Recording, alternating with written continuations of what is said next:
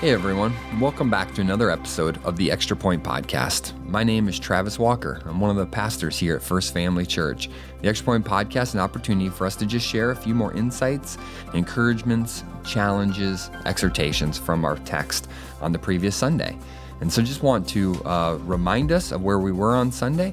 And then, just to share a few more insights, Holy Spirit promptings that we were given as presenters of the Word of God that we had to leave out based upon time or just as we felt the Holy Spirit prompting us as we spoke. And so on Sunday was Mother's Day, and we shared from Philippians chapter 1, verses 12 through 20. So as we walk through our text, the whole book of Philippians, that's our current text this week. And it's primarily, just to summarize it for you, it's Paul writing a letter to the people, the church in Philippi, and verses 12 through 20 are primarily an opportunity for him to tell the people that love him, don't worry, but rather rejoice. So he shares some of his circumstances about his imprisonment, and rather than putting the emphasis on his circumstances, the difficulty, the trials he's facing, he puts the emphasis on the positive and the benefits of his imprisonment. And he shares primarily three things with them: that the gospel's going forward to the imperial guard and to everyone else, he says. He also says that the brothers are being more courageous or emboldened to share their faith. And then at the end of that, he talks about how there are gospel preachers and proclaimers that are speaking up because of his imprisonment. And he even talks about their motive and kind of wrestles with that a little bit. But Paul's emphasis is on the benefits of his circumstances and imprisonment. And then in the end, he asks for the church to pray for him for continued courage. And so just an incredible text of an amazing, spiritually humble man who is so grateful for the role he plays in the advancement of the gospel. And so we shared a lot about just personal and practical application of this text and how those things ought to be true of us as well personally. So in the Extra Point Podcast today, I'd like to just share a few applications for the church corporately. So us as a local body, things that are good reminders for us and challenges for us from this text that ought to be true in our body as well. And so for those of you that are listening to this that aren't a member of First Family Church, I'd really encourage you to consider this and to make this a part of your local body and to continue to encourage your local body that these things ought to be true. I'm going to share them in the negative just because I think it's helpful for us to hear these as warnings.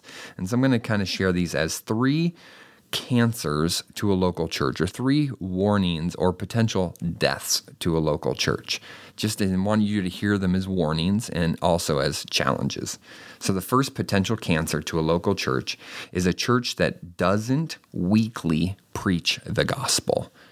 Paul in his text reminds about the beauty of that the gospel is being shared, that people are hearing about his faith in Christ, and the brothers are being encouraged and emboldened to share their faith.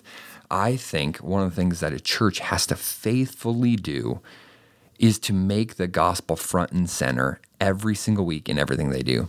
I know this is true, a potential pitfall for some churches or pastors even, is to assume that the people that are gathering are all saints. And so they kind of move on from the proclamation of the gospel to more application or encouragement. And not that the Sunday morning service shouldn't be application and encouragement, but I think just a great sign of health in a local church is the constant, regular, weekly proclamation of the gospel, who Jesus is, what he did, and the results of those who believe in that good news. And so I'm so grateful for First Family Church. Every Sunday we make the gospel the main thing in the songs we sing, in the preaching, and then also in our regular taking of the communion elements. All three of those elements every week force First Family Church and the members of First Family Church to think about and consider and contemplate the gospel. We never want to move on from declaring the gospel on a weekly basis. That keeps the gospel the main thing and reminds our people to, in their regular week, throughout the week, to keep the gospel the main thing. So no matter if you go to First Family Church or not, I want you to consider and to wrestle with the fact, is the gospel the main thing at your church? If it's not, it probably won't be the main thing in the people's lives. The second potential cancer to a local church is for a church not to emphasize personal evangelism. I think sometimes just another potential pitfall or stumbling block for churches is for the members of the church to think that evangelism is the pastor's or elder's role. That's mainly something they do, right? They're the paid professionals. They're the seminary-trained, Bible-trained ministers, evangelists. And so they just assume that the heavy load of evangelism is going to be done by the shepherds. And I think that's a cancer to the church. You hear Paul just addressing the people and reminding them of yes, his role in evangelism, but their boldness increasing to share their faith. And so as a warning or a challenge to all of us listening today would just be that evangelism, personal evangelism, should be something that we all understand is our role and play our part boldly through our daily life, is to constantly be sharing the gospel daily. I also think just another potential pitfall in that area is that members of a church could think their role of evangelism is simply and only to just invite. So throughout their week, they just tell people, hey, you should come to my church. I do think that's healthy and good, but that's not the role of the saints. The role of the saints is we are all heralds of that good news. We are all to be proclaimers of what Christ has done for us. That is a symptom and a sign of a healthy church when all the saints know their role is to make disciples, to baptize, and to be heralds of the good news of what Jesus has done. That's a challenge to all of us, not just the paid professionals. And just the third potential cancer warning to local churches as we consider Paul's warnings in Philippians 1 is a church stops sending. I think as you walk through the book of Philippians, the common theme that we've talked about this is the idea of partnership. And the idea of raising up and training leaders and then sending people to plant more churches, to send missionaries. I think a thing that has to be in the forefront of churches and elders and boards and the congregants and small groups is the idea of, as we say at First Family Church, reproduction or multiplication or a sending mentality. First Family Church wants to have eyes. All healthy local congregations should have eyes on the globe. For us to not hoard the gospel, but to be generous in our willingness to help the gospel get to the ends of the world. I think that's a sign of a church that knows the beauty of the gospel and the wonder and just privilege it is to be heralds of that good news, is a church that sends. And so again, I'm just so thankful for First Family Church that in our 19 years, something that's been true of us is a high emphasis on missions and church planting.